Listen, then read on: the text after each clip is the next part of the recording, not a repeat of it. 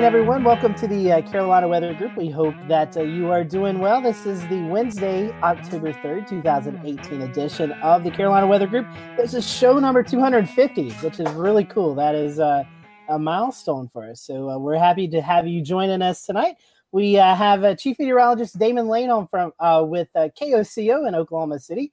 Damon is our guest tonight. And we had Damon on, I think it was about 2 years ago, in severe weather coverage.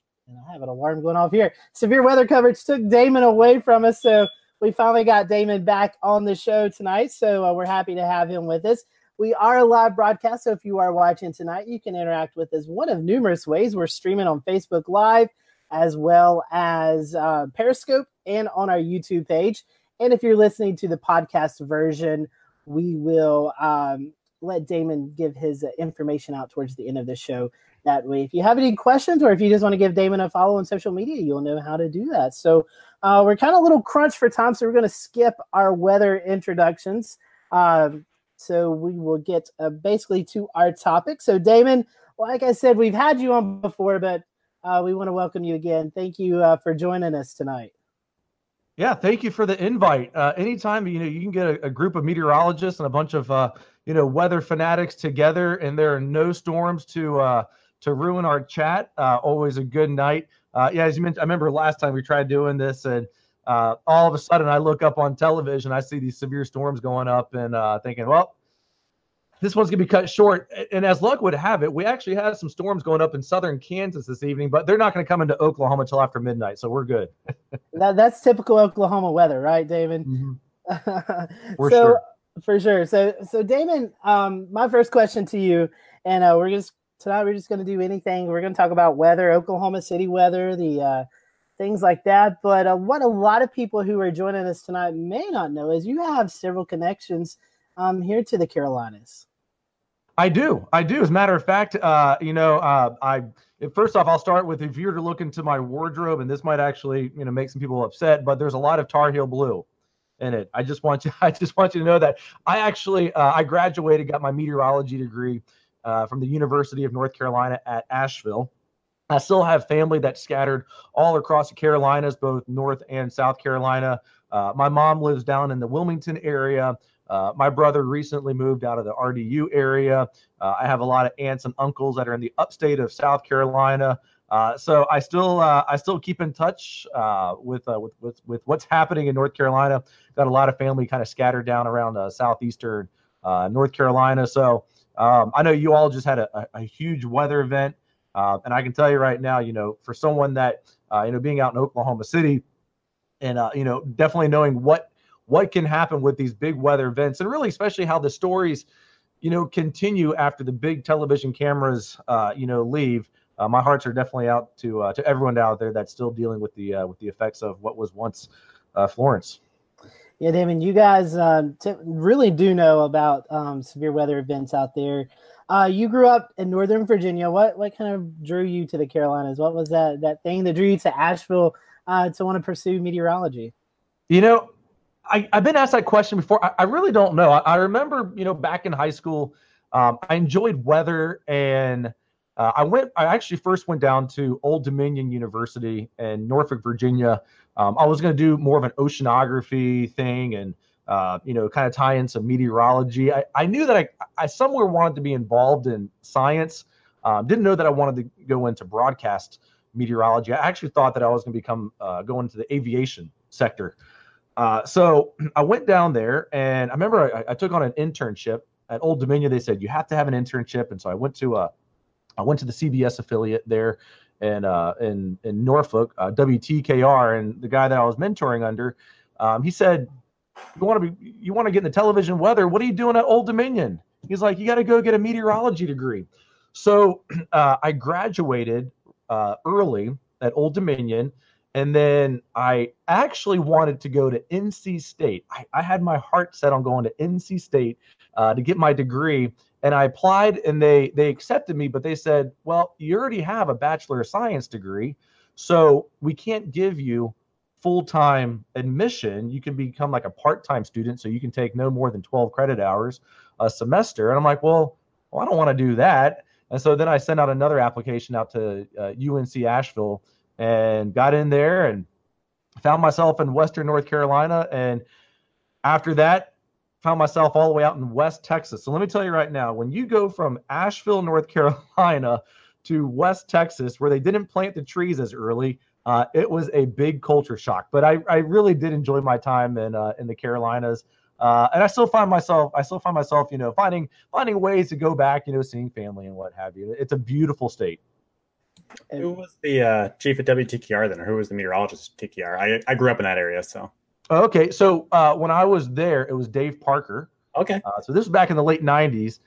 Morning weather was with Mike Simon, and I interned the mornings and worked with them. And of course, I remember I did my internship, and it was only supposed to be for a semester. And I had so much fun after that one semester. I said, "You think it's okay if I keep coming back?" And I'll tell you right now, they will never deny help on the morning show for as many hours as it is. And he's like, "Yeah, sure. Come as much as you want. You're not getting paid anything, but if you want to continue to watch." And so I did. And then it took about 4 months before the news director realized that I was still coming in. And she's like, "You got to go. Your internship is over." So I did that for about a year almost. Cool. And so, Damon, you were talking about Western North Carolina, moving out to Texas. Texas has a little bit of different weather from what we have here. And then from Texas, you moved into the Oklahoma City area, correct? Correct. Oh, yeah. Okay, I thought I had that right. So Correct. Yeah. talk to us about the transition from Texas to what a lot of us meteorologists call the weather hotbed area of Oklahoma City, where it's the main attention grabber in the whole weather community normally is in the Oklahoma area. Yeah, it's the biggest city in Tornado Alley. I'll actually take it back a step even so and talk about first my transition from Asheville, North Carolina to Abilene, Texas. Because first off, in television, you apply, and when you apply for your jobs, you're trying to have someone say, "Look, I want you to hire me. I have absolutely no on-air experience, but please give me a job." And so I found myself out in Abilene, and I went out there sight unseen. No one had ever, kind of showed me any pictures of Abilene, Texas. I mean, we had the internet. This was back in 2004, 2005, but I had never been to West Texas at all. So I heard a lot about it in country songs, and I'm thinking, well, it can't be that bad. I mean, I've heard about it in country songs. And it's a really nice town. I mean, yes, it is West Texas. And so you're not going to have the beautiful, green, tall trees or anything like that. But in a West Texas standpoint, it was a lovely town. But I remember my very first week on air, and it was at the end of April.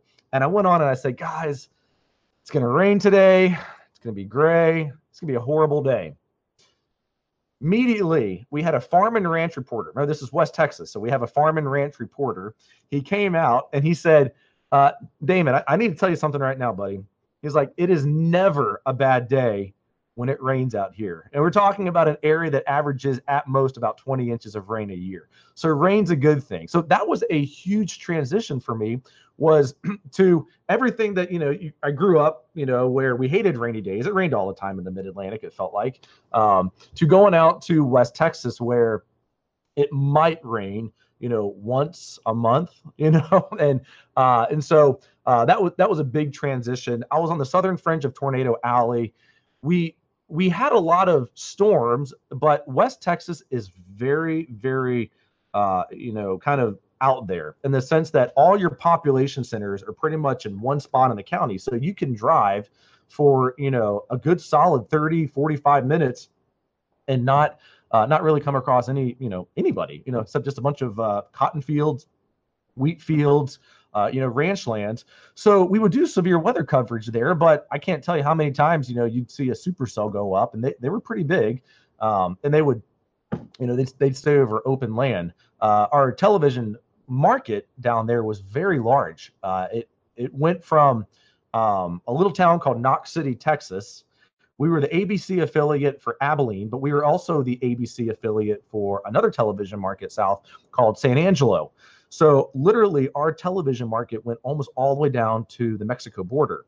And there were many times when I, look out my window, look out, in the night sky, and we'd be doing overnight storm coverage, and I'd see thunderstorms. I'm like, how close are those storms? And they're like right on the U.S. Mexico border.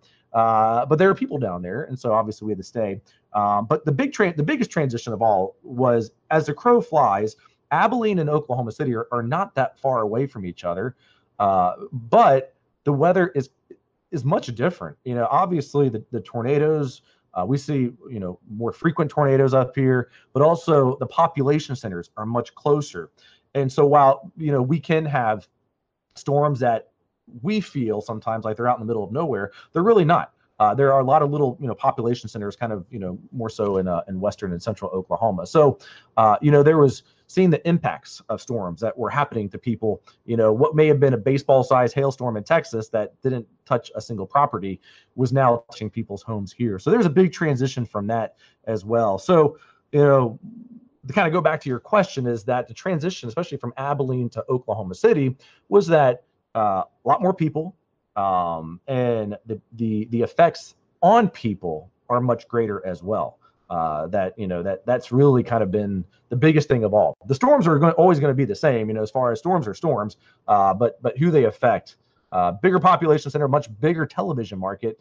And the very last thing I'll say about it is that, in Oklahoma City, we have created this demand and this, this desire of what television coverage should look like.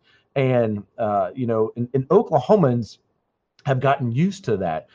It didn't happen overnight. It happened a long time ago, but that right there is a huge learning curve as well, because there is this sense of how we do weather coverage, and it's different in Oklahoma City than other television markets. But it takes a lot more dedication, knowing that you are going to miss Christmases. I've had to miss a Christmas before. I've had to miss, many events before.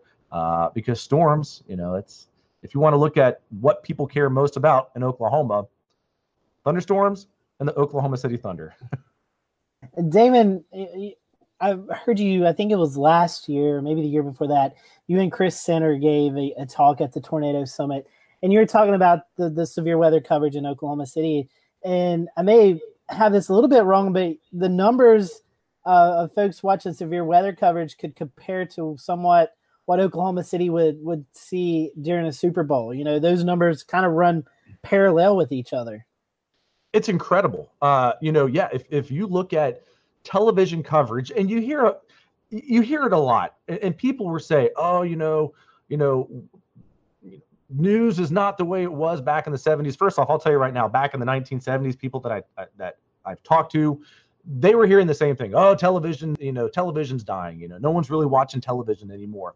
But in Oklahoma, television is, sought after much more now than ever before.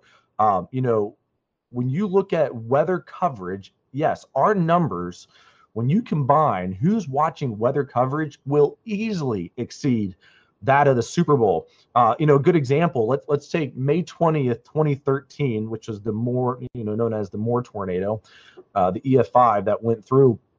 If you add up all the people in the Oklahoma City market, which is very large, that were watching local coverage that day, it was about 94% of all television sets were turned to a local news channel that day. We average about I think we have about 1.2 million people and about 700,000 households that have television sets in the Oklahoma City market. And I'm convinced that the 6% of people that were not watching local news that day was because they were without power. It's huge. Yes. Every bit, people love their weather coverage, and rightfully so, because our weather out here can get pretty bad. Yeah, we definitely want to talk about some of those storms here in just a little bit. But talking about the weather coverage, you guys, you have an army of tools to use. I mean, you've got helicopters, you've got storm trackers, you've got chasers who work for your station, who go out and cover these storms. You have Michael Armstrong, a meteorologist out in the field. So, and Ricky, I'd love for you to join in too, because you do this severe weather coverage too, but it's kind of different here where we live in the Southeast. So, Damon, you have a lot of tools at your disposal when you're doing the severe weather coverage. It's incredible. We are owned. KOCO Television is owned by a company called Hearst, and when you look at what weather coverage means to people out here, and we kind of joke, in the newsroom, news is what we do while we wait for weather to happen. But Hearst says, look, what do you all need to succeed? And because we have created this demand of what weather coverage should be like, they say, look, whatever you all need to succeed, if you use it, we'll give it to you. And we just bought a brand new helicopter about 3 months ago. Hearing a television station we already had a helicopter before, but we got a bigger one, a stronger one with a bigger fuel tank, one that's got a stronger engine, so we can deal with our weather longer, is incredible. So a helicopter, outfitting our storm chasers with some incredible technology. They all get, backpack, TVU backpacks and cameras and 360 cams and all this stuff. But it's what you need out here to succeed. And especially, in Oklahoma City, is that if you're not willing to make the investment in weather coverage, then how can the viewers make an investment in you? If you don't have the best out there, then you're not going to win. This is a very competitive market. If you're not winning weather, you're not winning. And so it's a big market. It's one that demands a lot. And so, it's fantastic. And, even as we look at what, especially here at KOCO, we have done even in the last year, not only getting a new helicopter, but back in the 1980s, a lot of television stations started jumping on buying radars. The radar was the sexy thing to have in a weather station back in the 1980s. Well, television radars have about a 30-year shelf life before, the warranties are long gone and things have to start getting replaced. And you've seen as National Weather Service radar has gotten much better, and especially with new technology like SAILS, that can really bring in the data faster into a television station, the need for TV stations to still have weather radars is kind of not as big of a deal as it was back in the 1980s. But here at KOCO, they're saying, oh, you all need a new radar. Here's $1.2 million. So yeah, the tools that we are given access to out here, and it's not just even what we have at a television station, but even with companies like the Oklahoma Mesonet, where there's a ton of weather stations all across the entire state here that give us all this detailed information is there as well. So Oklahomans know their weather, and they expect their meteorologists to have the top of the line stuff. And so like I said, if you want to be serious about weather coverage, you have to be willing to invest, and that's exactly what we're lucky to have here with Hearst. I think, KOCO and Oklahoma stations, they're like the major league team, Scotty, and we're like the little league teams when it comes to weather coverage, mainly because, as Damon kind of alluded to, we don't have to do it as often, especially here in my area. It's been 2.5 years since we've had a big tornado event, and the equipment isn't necessary. But as you said, though, having that investment stands you apart from everyone else, and makes Oklahoma City a leader in television weather coverage. I mean, just the helicopters alone, trying to think, oh, they're sending a helicopter to chase tornadoes. As a pilot, that seems a little crazy, but, Chase does an awesome job.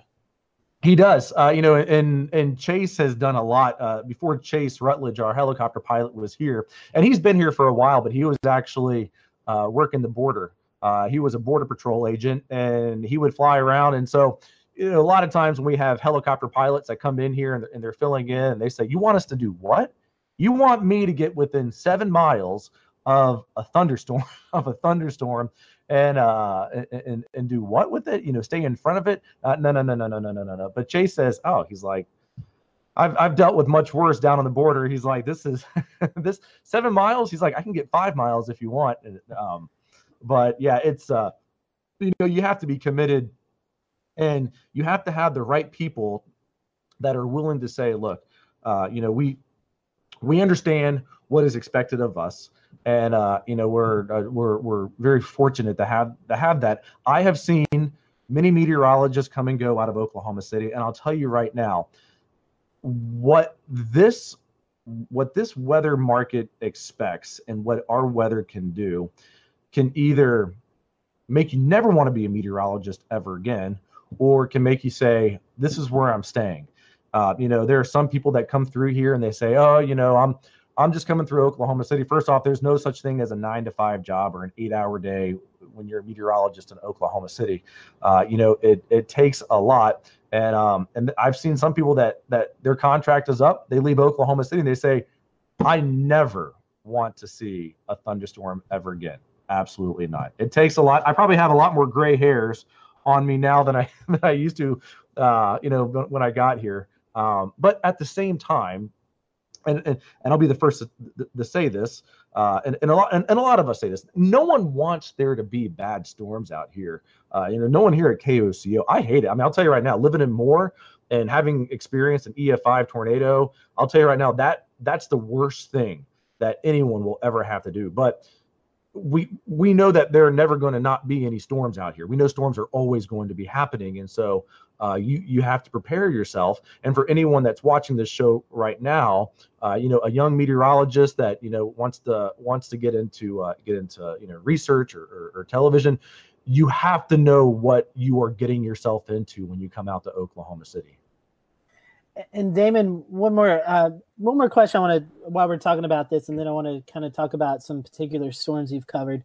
I've told you this before in person. I love your approach of how you approach these severe weather days.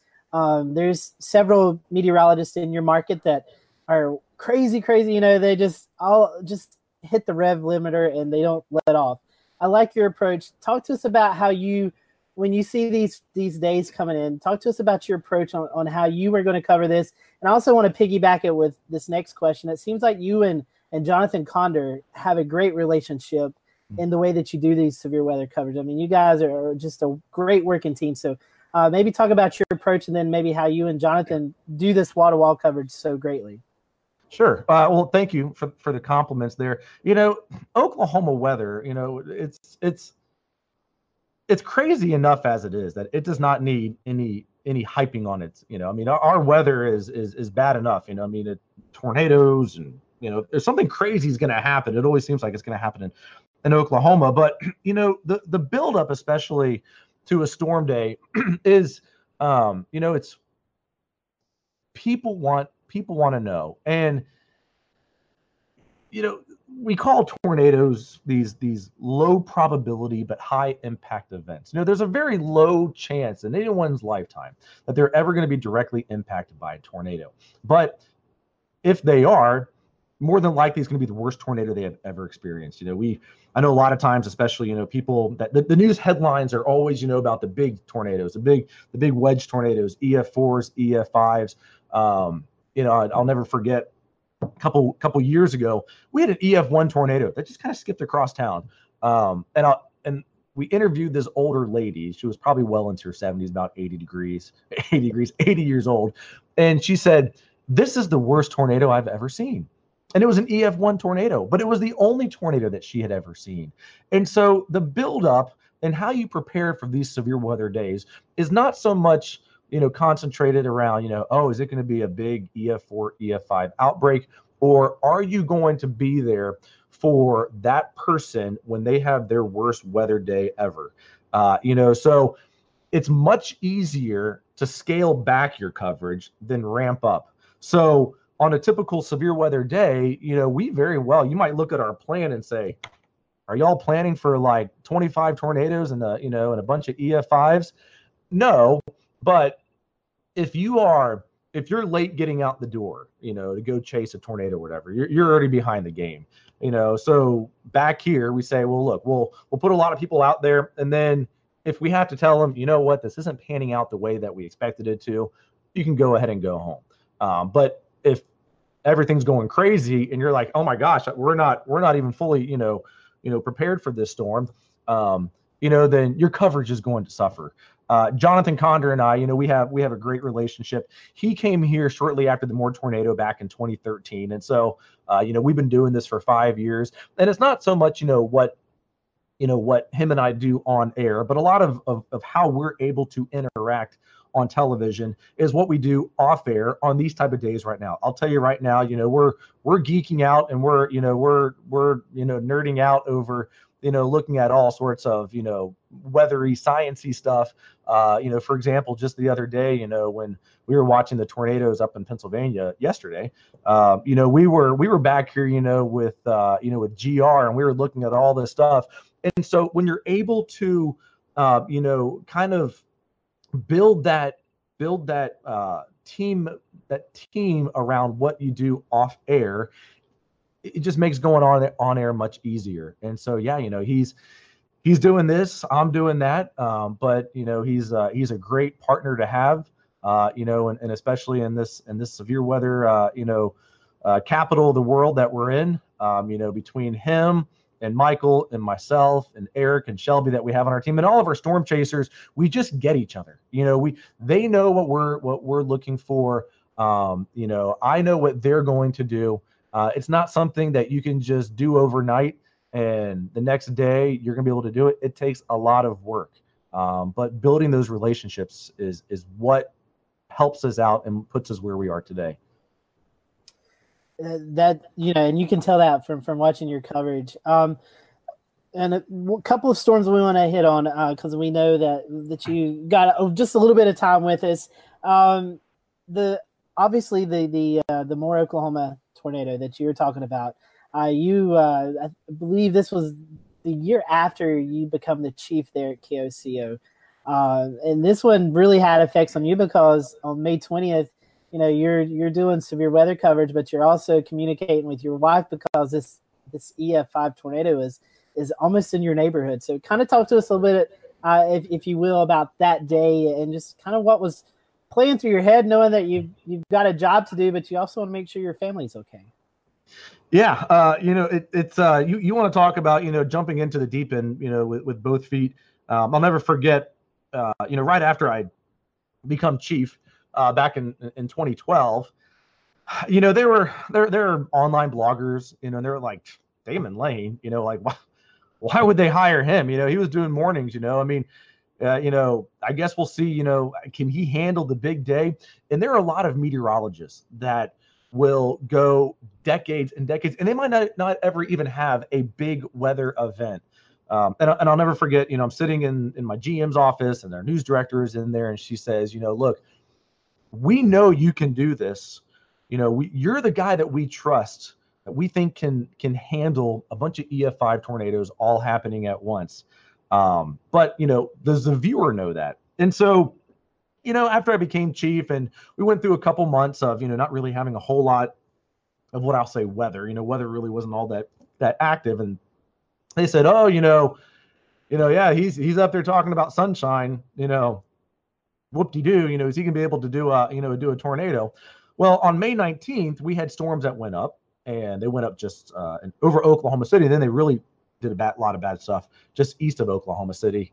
And I woke up the next day, May 20th, and look at the information, and the dry line is pretty much just a little bit farther west of Oklahoma City.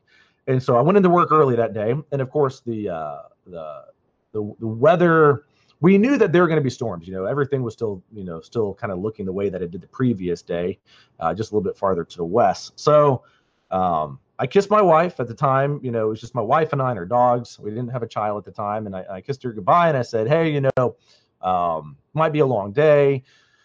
So at about noon, I sent her a text message, and I said, hey, you probably want to go home early today. Storms look like they're going to go up about 1, 2, 3 o'clock. You don't want to be on the roads when these storms are going up. I still have the text messages saved. And we started our weather coverage, and we had one storm that went up, and it kind of fizzled out a little bit right over Oklahoma City. And we thought, well, there was that. And when you looked at all the weather information coming in that day, everything targeted well south, like the Lawton, Oklahoma area. But just kind of looking at all the details that we had and what happened the previous day, we pretty much bunched up a bunch of our storm chasers from Oklahoma City down to Newcastle, down to Chickasha, and then some just down by Lawton, Oklahoma. And suddenly a storm's going up, and we're in our coverage, and I look down, and my wife had just sent me a text message, and she said, hey, what's going on? And at this point, the storm's already, hooking up, and I'm like, get home now. And so she's going home. I'm on air. This huge tornado is happening. And suddenly I get another text message from her, and she says, I'm trying to race home really fast. I can see the tornado behind me.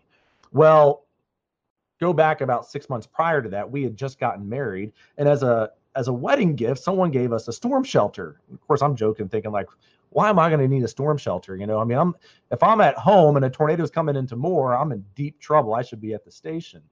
Well, because we had just gotten married and she had just moved in, she didn't yet have a key to her house. She had always entered in and out of the house through the garage, electricity. Well, she got home about 30 seconds before the electricity went out. She sends me a text message. She says, I jumped into the tornado shelter. We had a big husky Malamute. And she said, Skylar tried to bite me. So I put him in the pantry, and this tornado is coming right into our neighborhood. And I'm freaking out off camera because I'm not knowing, whether or not, my wife is going to make it or if my house is still going to be there. But I knew that I can't freak out on television. If the meteorologist is freaking out, how are you supposed to stay calm, Well, I didn't hear from her for a little while. And as a matter of fact, the very first time that I actually heard her voice was live on air. I gave my phone to my general manager and I said, get my wife on the phone. And she went on air and she's like, it looks like a war zone in our neighborhood. There's no way that you can ever prepare yourself for how to handle yourself on television when there's a natural disaster happening, whether it's an EF5 tornado or a hurricane. As much as we are here to present the weather, we are also experiencing the weather personally. And I remember I didn't go home that night until about 3 o'clock. And our house was, for the most part, just fine. If you ever look at, tornadoes, look at it from an aerial shot, you can have one street that is completely knocked out and there's nothing standing on the street. And then another street looks like it was hardly touched. And we were kind of in that area, hardly touched, other than some cosmetic damage, a little bit of roof and some window damage and some fencing damage. What we had compared to the front of our neighborhood, there was EF5 damage in front of my neighborhood. That right there was very difficult. But what made it even more difficult was, years later. And I'll never forget the following year, ABC in 2020 wanted to do a docudrama on the storm, and especially targeting the tragedies of what happened at Plaza Towers Elementary, where a wall fell down and killed a bunch of children. And I had never talked about the storm. That was the very first time that I'd ever talked about the storm, because I immediately went into recovery mode. And I remember I was sitting down and the producer was in front of me and I cried so much because it was the first time that I had ever, kind of opened up and kind of expressed my feelings about it. And that's one thing, especially those that are watching in the Carolinas right now, is that, you all just went through a natural disaster as well, is that while you all are very busy right now in cleanup mode, is that it's totally okay. And I highly suggest, just going to your neighbor's house and just saying, how you doing? What's your story? Everyone has a story of what happened with that event down there. Because what can happen is people keep it bottled up inside and they never really get over it. I talked not that long ago. Here we are now. It's been over 5 years since we've had that tornado. And I talked to the Moore, Oklahoma school superintendent, and I said, do you all still have children that are suffering? He's like, yes. He's like, we don't talk about it a lot out loud, but our counselors know what to look for. And our counselors today are still talking to children who are now, at the youngest going into middle school, or at the oldest now going into high school. and it's still a big time deal. So, never ever be afraid to, just to ask, whether that person experienced tragedy or what, to say, hey, how you doing? Because for me, and even, to this day, I still tear up a lot talking about it. Because I never did talk about it before. And so, Damon, a couple of days later, May 31st comes around. 2013, especially the month of May, pretty rough for you guys. Another pretty traumatic tornado developed in El Reno, and you had to do this all over again. Not with the family part, but, covering another major tornado. And the freak out factor that day was at an all-time high. I'll tell you that right now. May 31st, as we know, is the El Reno tornado day. It was very easy for us. There was no doubt about it where the storms were going to develop that day. In an area as Canadian County, Oklahoma, it's just west of El Reno. We had a bunch of our crews out in that area. And people were panicking because of what had happened on May 20th. But we were also kind of in a very unsettled pattern for those next couple of days. We didn't have any big tornadoes, but we had a lot of kind of like minor weather events. But that day, I'll never forget, we started our weather coverage before we even had the first cumulus cloud go up, because we knew it was going to be bad, and had our helicopters up. And I'll never forget, the storm is raging, and it's going, and it's doing all sorts of crazy things. And, even at myself, here I am, still a rookie meteorologist in Oklahoma, and we're looking at the supercell, and we're like, what is this thing doing? It's, we kept getting these updates, and it would say moving southeast at 45 miles per hour, moving northeast at 70 miles per hour, moving north at 5 miles per hour, stationary, moving again. Like, it was doing these crazy, crazy things. I'll never forget one of our most veteran storm chasers here at the station, Chris Lee, he has seen hundreds of tornadoes, been doing this well over 35 years. And he's always been the safe storm chaser for us. Like, I can always count on Chris giving very credible advice on not only what he's seeing, but also, not doing anything that you're just like, oh, you're going to get yourself killed doing this.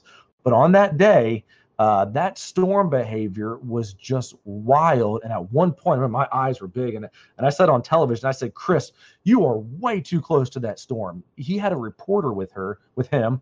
She ended up quitting 3 months later because of that storm. She came back and she's like, I never want to do that ever again. And so she left here, but people were doing all sorts of crazy things, driving on the wrong side of the road. First off, Oklahoma City, you have 3 major highways that come into town. It's a Friday afternoon. You have I-44, you have I-40, you have I-35. And here you have this beast of a storm that's crossing right over the highway. And while a lot of us, we talk about the tornado of that day, we had more people that were killed that day because of flooding than the tornado itself.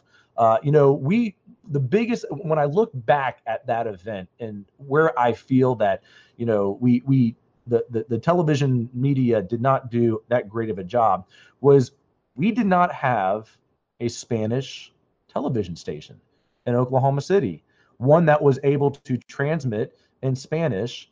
10% of the Oklahoma City area is Spanish speaking first. English is a second language. And one of the tragedies that day was from a family where English was not their first language, and they went into a sewer drain concerned about the tornado coming in, and they ended up, they all ended up dying. And so, it was that event right there, though, that actually brought Telemundo into Oklahoma City. So, a lot has changed from those 2 weeks of crazy weather, but the El Reno day, the Moore day, we experienced more severe weather in that 10-day stretch than a lot of people will ever experience in their lifetime. Yeah, there's just, from watching afar, it's just amazing to see, that stretch of time come in with those major outbreaks. Another tornado that I had just briefly written down just a couple of years ago was the Wynnewood, Oklahoma tornado. And I think just because, and I know we're running a little bit close on time, so Oh, you're fine. We got about 10 more minutes. This is a lot of fun, guys. I enjoyed this. Chris Sanner, one of your storm chasers, really got some great footage, and I think it may even win you guys some awards for the coverage of that. I mean, talk to us a little bit about that. I mean, that was just crazy how close he was, and but in a safe place, and just another amazing coverage by you guys. Yeah, that day was it was funny because actually before the storms even went up, we actually had a plan already set out for all of our storm chasers that day, and Sander walked into the weather center and he said, "Well, you know what? I'm going to go ahead and just go down here. I don't know. It looks like it might be the first to go." Then we said, "All right, that's fine," and he was actually northeast of the tornado, which a lot of times you hear people say, "Oh, you want to be southeast of the tornado," being able to look into it. He was northeast of it, and he was chasing by himself.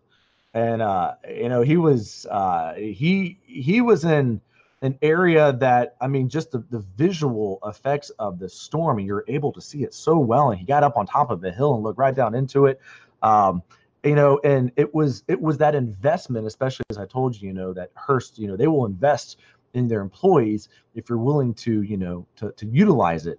And he had just gotten a brand new backpack, a brand new camera, and he got down there. And I mean, to this day, I'll never forget. My Twitter feed is blowing up, and I'm thinking, like, did I say something on television that I shouldn't have?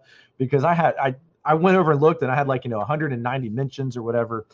And what had happened was Dallas Fort Worth station, WFAA, I think it was WFAA, one of our sister stations down there, pretty much broke into their weather coverage and said, there's some craziness happening right now in Oklahoma. Look at this video. And they were trying to commentate over it and kind of, talk over the video. And then eventually they just said, we're going to shut up right now, and we're going to let Oklahoma State, we're going to let KOCO go ahead and take over the airwaves here in Dallas Fort Worth for the next 10 minutes, because this is some incredible stuff.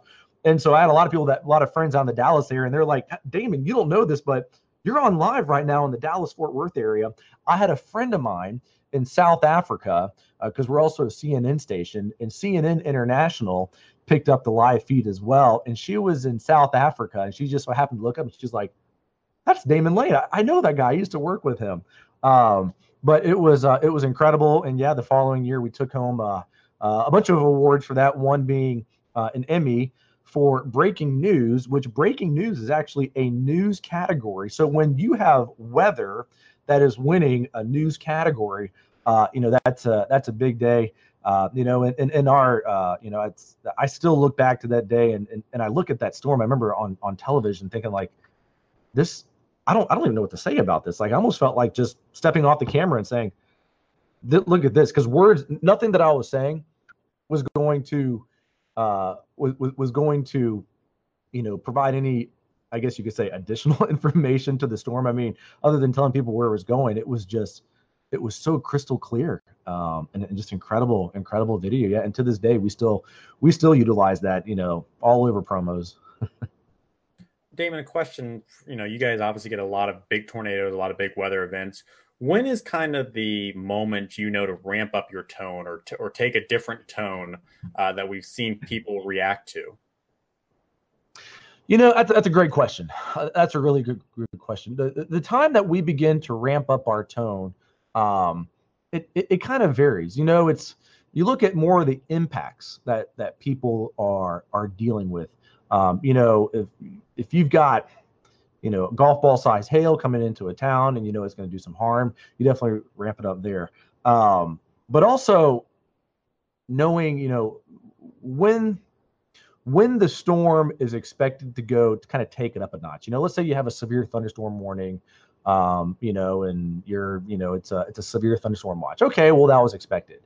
The days that really concern me and when we really begin to ramp it up is when, let's say you have a tornado watch, and you've got a pretty legit tornado probability. Let's say you got a 10% hatched, 15% hatched, or you've got a PDS tornado watch, and you start getting your storms going up. There are some days where we kind of joke back here and we say, oh, the dynamics of today, are so are so out there that I bet they're just the second a storm goes up, they're just going to put a tornado warning on it because you had those type of days. So it really varies on what the data is telling you.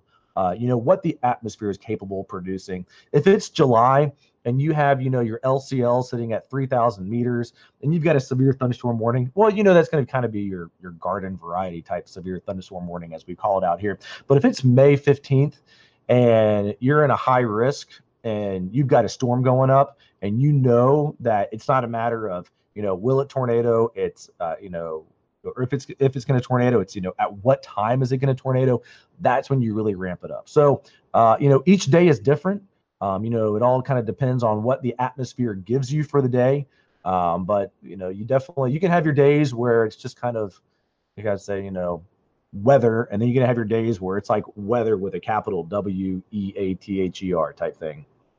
I love the fact that in Oklahoma we can use tornado as either a noun or an adjective or a verb or whatever. It depends on how that day's going.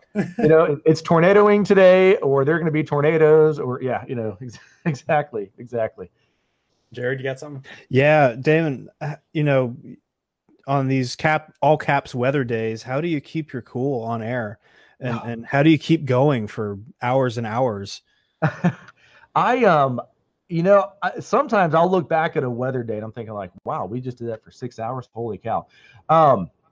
It's one thing, especially that I do have to do out here is energy shots. I mean, I'll tell you right now, if you were looking at my drawer right now, you see a bunch of energy shots, or and I'm not afraid to admit it, but there have been some weather setups when I look at it, I'm like thinking, the next 2 to 3 weeks are going to be crazy. And I'll go to my doctor and I'll say, I need a B12 injection. And it's a B12 shot, costs about $15. And it's those days when, I can wake up the next morning having only taken 2 hours of sleep, and it feels like I took 8 or 10 hours of sleep. You definitely get an extra pep in your step. But the thing is that out here, it goes back to, you have to be there for your viewers, and your viewers don't care if you got 2 hours of sleep the night before. They don't care if you're so tired and you can barely keep your eyes open. What they care about is, are you there for them? And actually before I went that route, we had a day when Dr. Oz came into the studio and he was promoting, his television show and whatnot. And so I actually was watching him. I'll never forget. It was the day that Hurricane Sandy struck, because he actually lives up in New York City.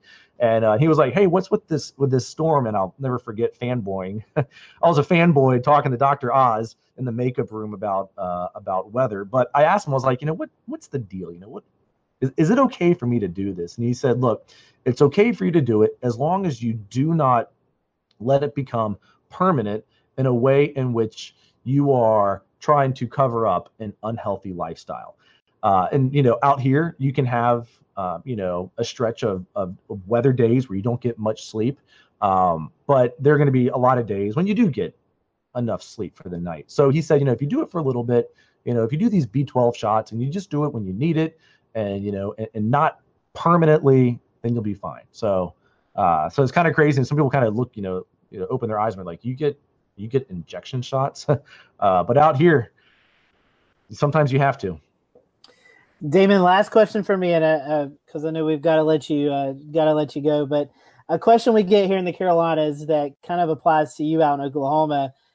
Severe weather obviously is tough to forecast, but you guys also have a tough time with winter weather. It seems like you guys get a little bit of everything. And even this past year, or just recently this year, back in February, you even got some lake effect snow there in Oklahoma City. It's crazy, yeah. And there's this joke, and every time, you get a weather model, and especially nowadays, you get someone that wants to post hour 384, the GFS, and it shows, that Oklahoma City's getting 25 inches of snow or whatever. It's winter weather forecasting is difficult for us out here, mainly because of how far south we are. And it's rare that we saturate the entire column below freezing. There's always going to be a warm nose in there somewhere.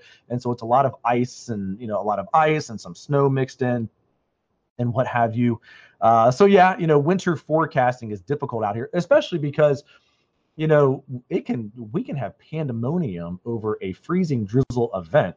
So that's difficult. But I'll never forget, Scotty. I'm so glad that you brought this up, because we had just a geek out fest last winter when one of our lakes was producing lake effect snow. The lake is only about like 5 miles long. It's not that large, if even 5 miles. It might even be more like 3 or 4 miles. But it was really warm, and we had a nice little pocket of cold air that just went right across it. And yeah, we got like an inch of snow in a narrow area.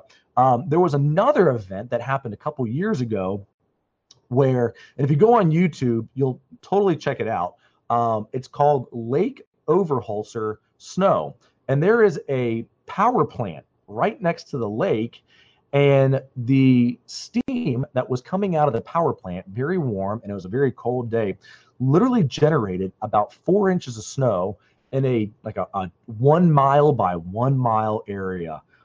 It was nuts, and it kind of goes back to what I mentioned earlier in this hangout, is that if something crazy is going to happen, it always seems to find itself somewhere in Oklahoma. So anyone that is ever thinking about, Oklahoma to fly over state, should I go out there?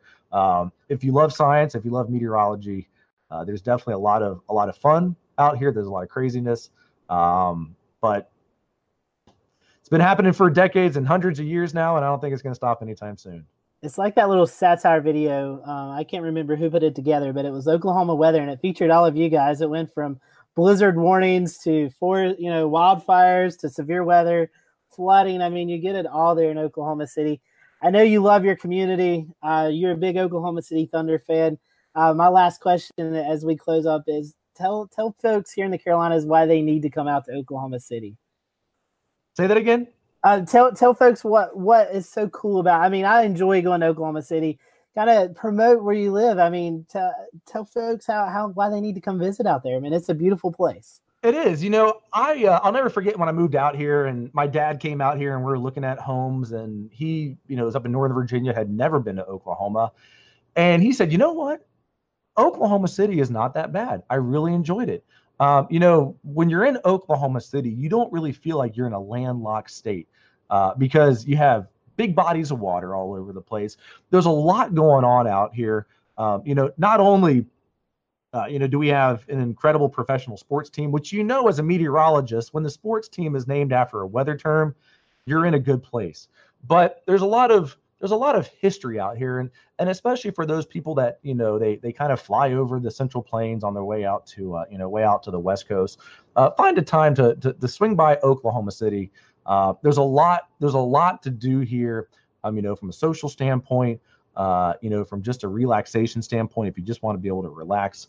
But number one is that if you're someone that says, I need to move somewhere, the cost of living in Oklahoma is much, much cheaper than really anywhere else in the United States. And so if you want to stretch your dollar as far as you can, trust me, go out to Oklahoma. If you're looking at trying to buy a house, go on Zillow and just look at, what homes cost out here, and you'll say, oh, wow.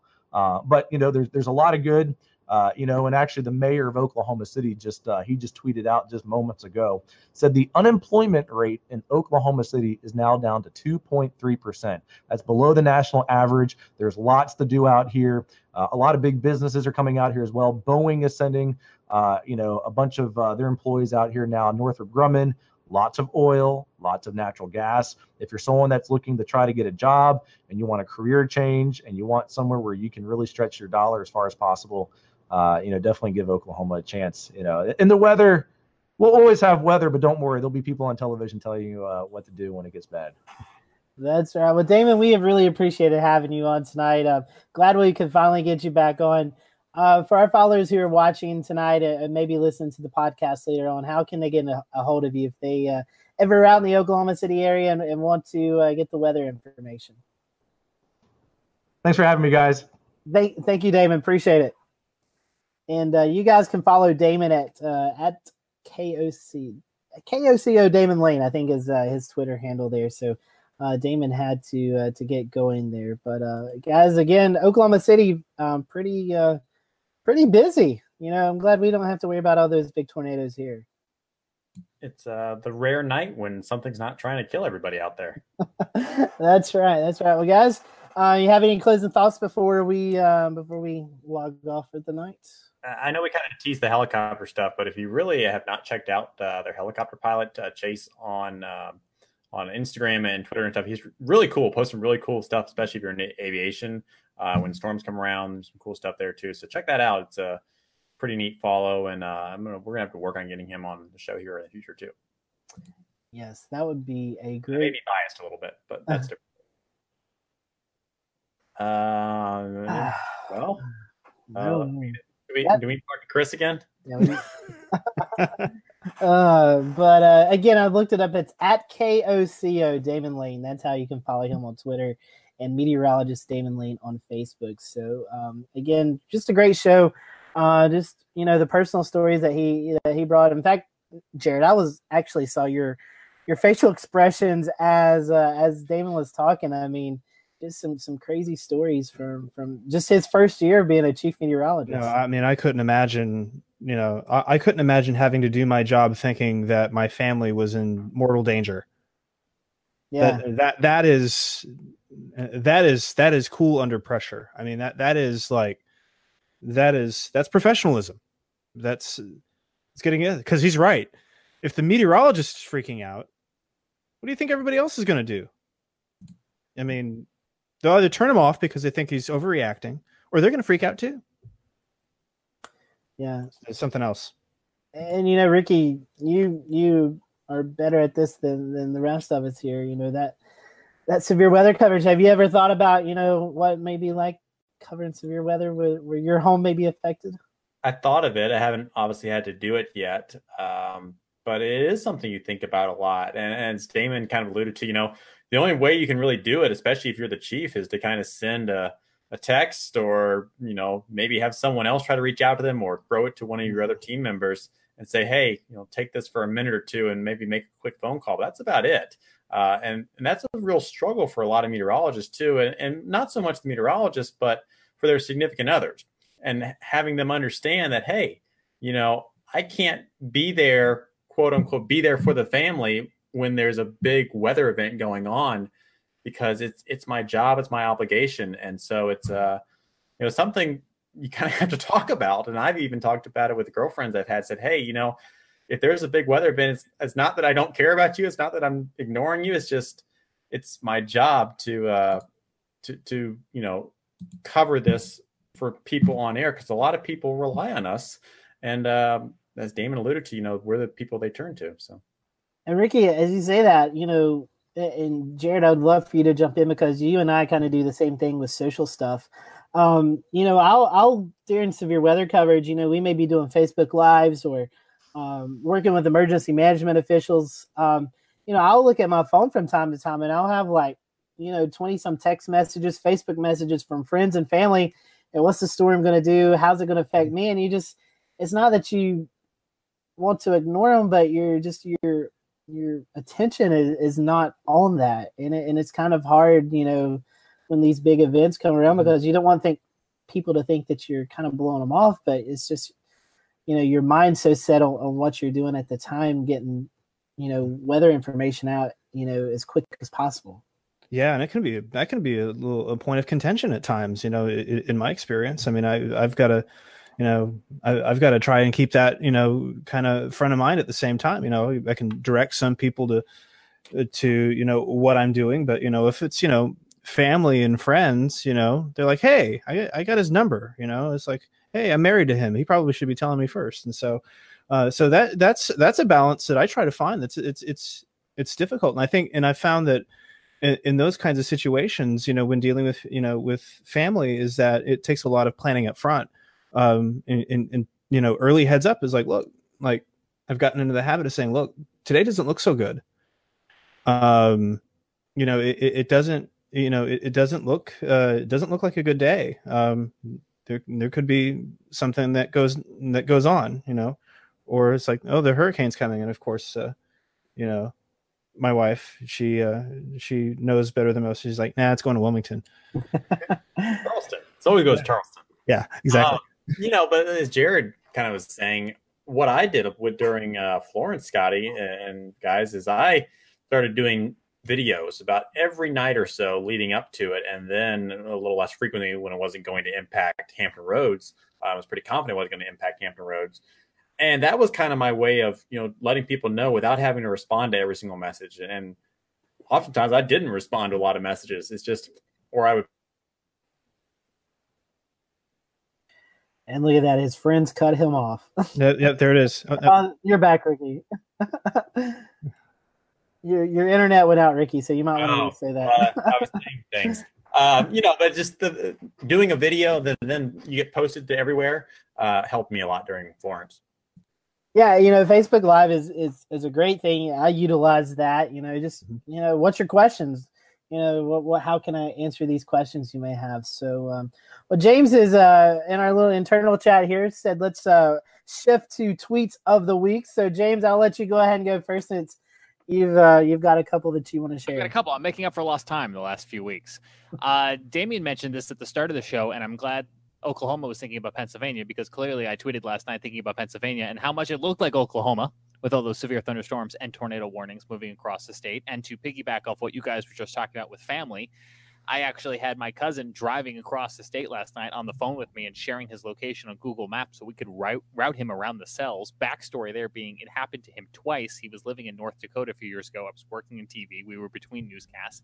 And he calls me and he goes, "Sky looks funny up ahead." I called him and looked at the radar. I went, "You have to get off the road now." He was driving right into a tornado. So those situations certainly do present themselves.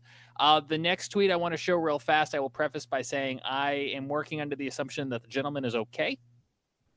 But we had this local storm report today out of New Jersey following all that severe weather yesterday. Train spotter reports lightning. Lightning struck a house on Candlelight Road, damaging most electronics, and shocking an adult male holding a guitar. An electric guitar. Yeah, sometimes you get some really strange detail in these local storm reports, and I just wanted to ask clarification. Never got an answer. Was he the train spotter, or was the train spotter jamming with him at the time?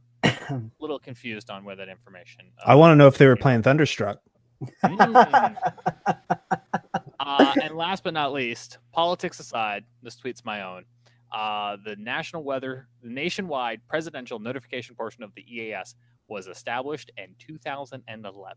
Just throwing that out there today for people who are freaking out. This is some sort of brand new thing. And we were talking about it before the show on how the actual emergency alert system goes back to, what did you say, Jared? 1945?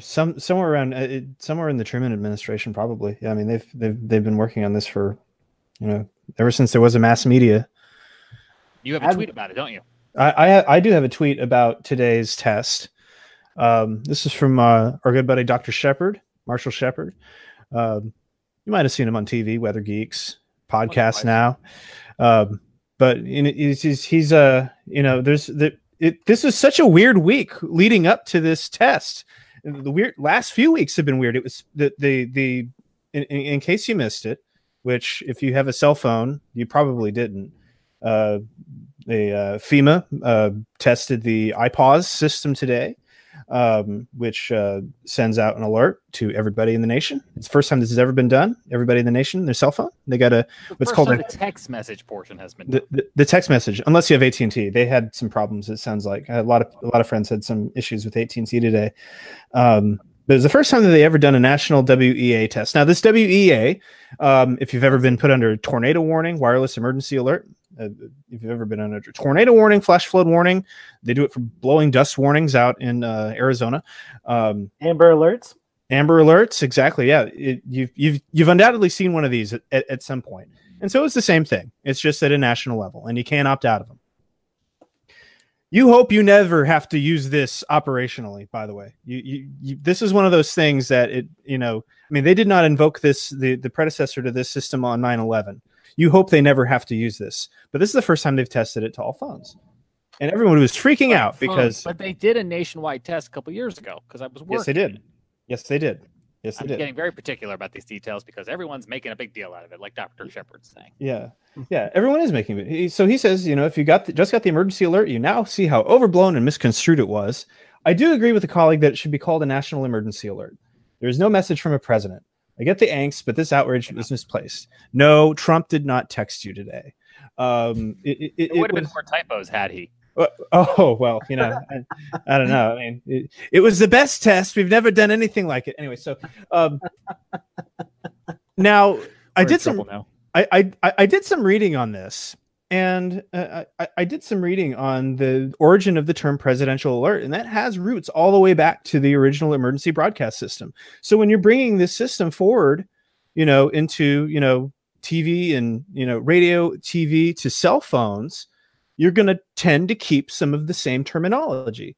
This is just how this has always been referred to. And as it turns out, we have a president who is very known for his cell phone and his tweets. And so I wonder what kind of phone he has. Do you think he has is he team Android or team Apple? He was team Android. You don't think he's BlackBerry like Obama? No. They gave him an iPhone. They did a story about this. They gave him an iPhone. But he was using his personal Android, which was like a Galaxy S6 or something like that. But anyway, is it gold plated? Yeah. Time for an update. I don't know.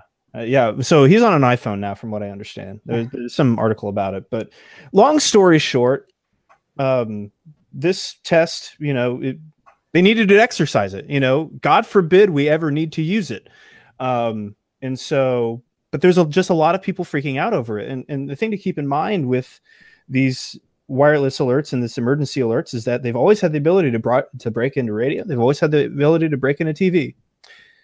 They have, and now they can, break in on cell phones. But at the end of the day, wireless carriers opted into this over federally licensed spectrum they are using it for the public interest.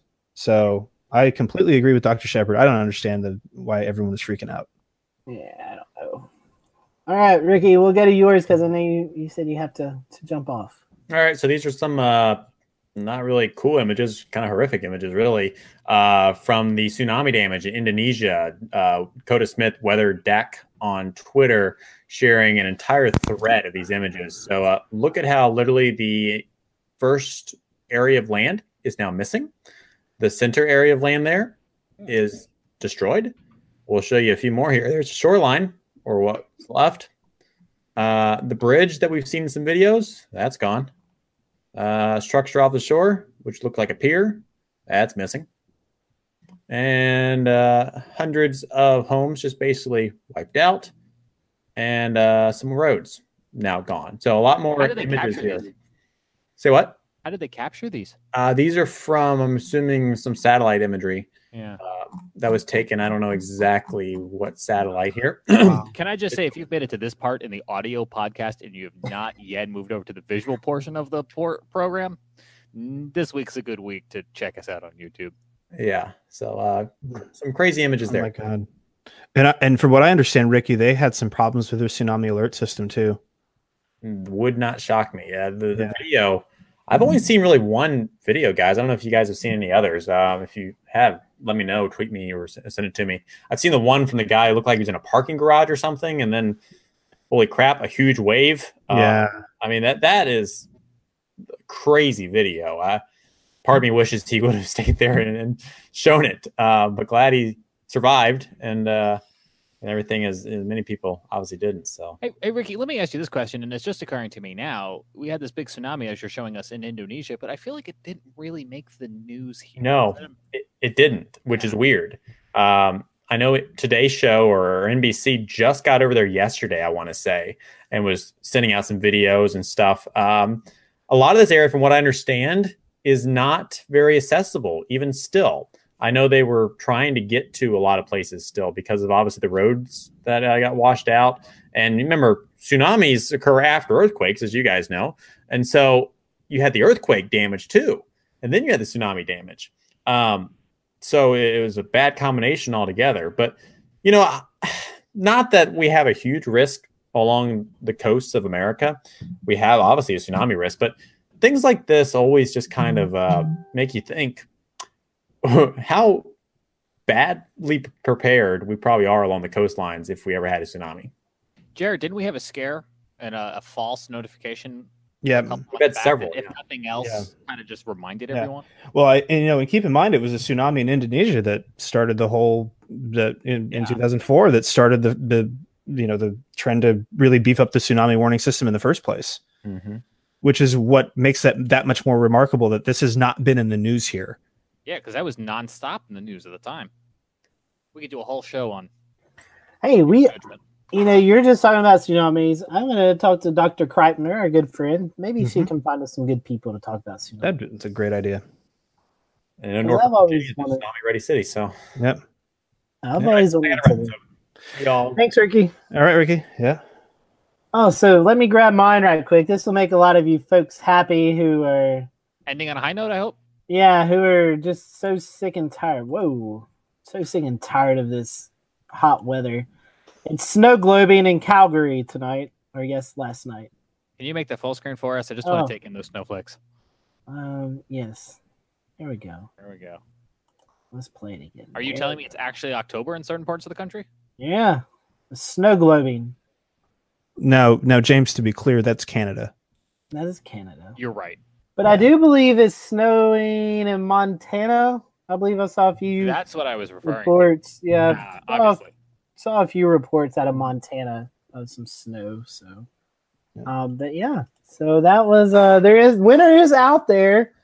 Just not coming anytime soon, which doesn't really hurt my feelings, but it hurts a lot of your feelings. So yeah, it's all in the West. I mean, this pattern that we're getting into is just this amplified mess of prolonged summer in the East and early winter in the West. So, well, Jared, we didn't get to talk really about weather before the show because we wanted to get to Damon, but like you were talking about, this ridge that's really built in here on the East Coast. I mean, honestly, it's not really going to break down anytime in the next week, 2 weeks, maybe. No way. No, it certainly isn't. Let me and man, I think about going in the pool this weekend.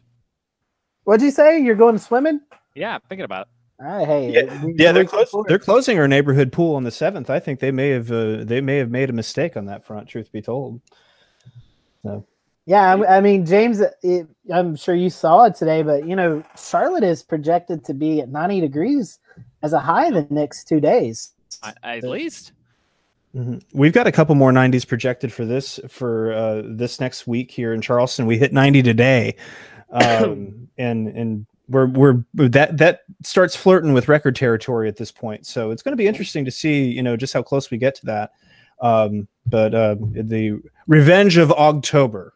I mean, I just want to point this out right now, and we've been scrolling at the bottom of the screen throughout the hour in the past week or so, donation information for Hurricane Florence relief, but I've just switched it back over to current temperatures. And look, it's October the 3rd at 9:30. Yeah, we shouldn't have that. No. I've still got 77 at Charleston Airport. I mean, this is absurd. I mean, the regular high, the normal high for October 3rd is 80. Yeah, look at that. 84 right now in Greensboro. So I'll say this much. We've opened the windows at night the last few nights, and our electric bill at the end of the month will thank us for that. Yeah, definitely so.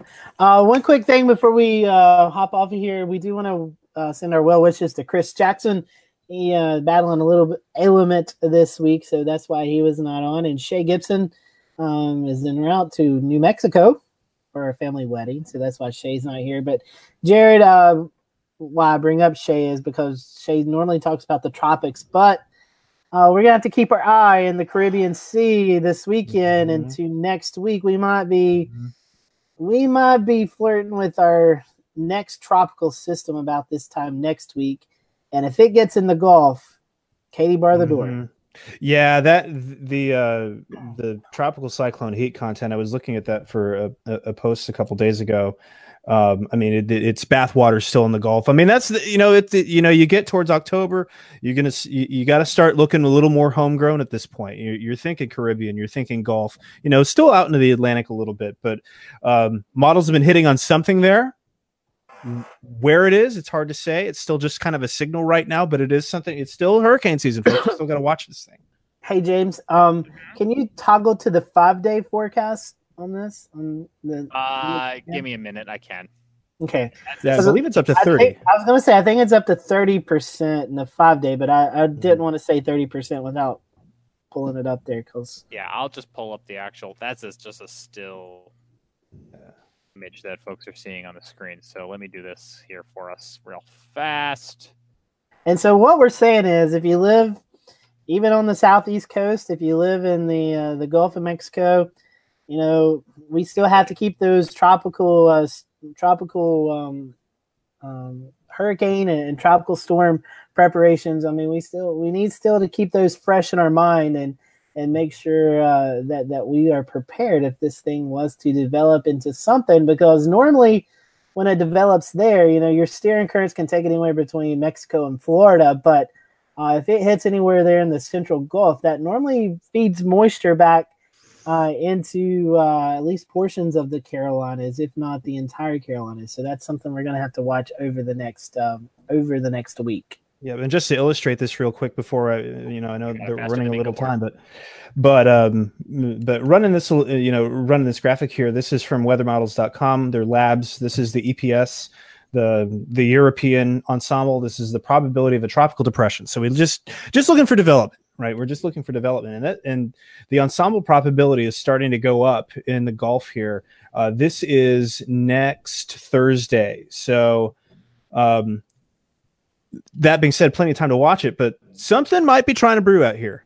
And it's certainly something that we're going to need to keep a close eye on, because, it's not over yet. And that probability is, the EPS has been hitting on this, the GEFS, all the ensembles have been hitting on this a little more hard. So certainly something that we got to watch. Definitely so. So we'll keep an eye on that. And as we have been doing throughout this hurricane season, if something does develop, we'll push out those updates from the National Hurricane Center. And then if it poses any threat to us here in the Carolinas, we definitely will ramp up our coverage. But something not to worry about, but just something to watch over the next several days and see what development we may have from that. So just looking at our show for next week, we have the Mid-Atlantic ChaserCon, Chris White, who is in the Blacksburg, Virginia area. Chris is one of the directors of the first annual Mid-Atlantic ChaserCon that's going to be held in Richmond, Virginia towards the end of the month. So Chris is going to join us next week to talk about that, talk about what inspired him to do a Chaser conference, and kind of talk to us a little bit about the guests that are going to be there. And then on the 17th, we have the Farmer's Almanac, Miss Sandy Duncan. She is the managing editor of the Farmer's Almanac. And she'll join us, and we're just going to have a fun conversation, We're going to talk about how they get their forecast and how they produce all the stuff they do there at the Farmer's Almanac. And then we round out October on the 24th with meteorologist Rob Fowler there in the Charleston area. A lot of you guys in the Charleston area watch Rob, and a lot of you followers here on our social pages know Rob from previous shows. And then the last Wednesday of the month is Halloween, and we're all going to go trick or treat and dress like storm clouds and tornadoes and hurricanes. So we're going to have that night off. But we will have an episode airing though. Yeah, we will. One from the museum. That's right. James is producing the museum episode that we had, and we'll have that airing. And James, I guess towards the end of this year, as we go into the holidays, we'll have our special programming like we did last year. Are you signing me up for year in review? I just remember the last time. I remember you were sitting by the fireplace eating cookies and drinking cider. That's right. So true. It will happen again. Yes, we'll get that done. So anyways, thank you guys for watching us tonight here at the Carolina Weather Group. As always, we'd love for you to follow us on our social media platforms. We also have a Patreon account if you feel inclined to donate, or the best thing you could do is subscribe to our YouTube page and to our podcasts, and that could be on Apple or Google Play or Stitcher or all the various platforms of your podcast. Subscribe to us and get the latest podcast. We'd love for that. And if you have any guests or any show topics you'd like for us to talk about, send them our way as well, and we will work on that. I think we're almost full for the rest of the year. We may have a couple of shows in December we need to fill, but we're already booking for January 2019. So I'm sure it'll be here quicker than we know it. So anyways, thank you again to Damon Lane, who was our guest tonight. Go follow Damon on social media and tell him thank you for coming on our show. And as always, we hope you have a great weekend. Enjoy the well, I guess summer, fall, October, as Jared was talking about. Enjoy the weather, and we'll see you back here next Wednesday night.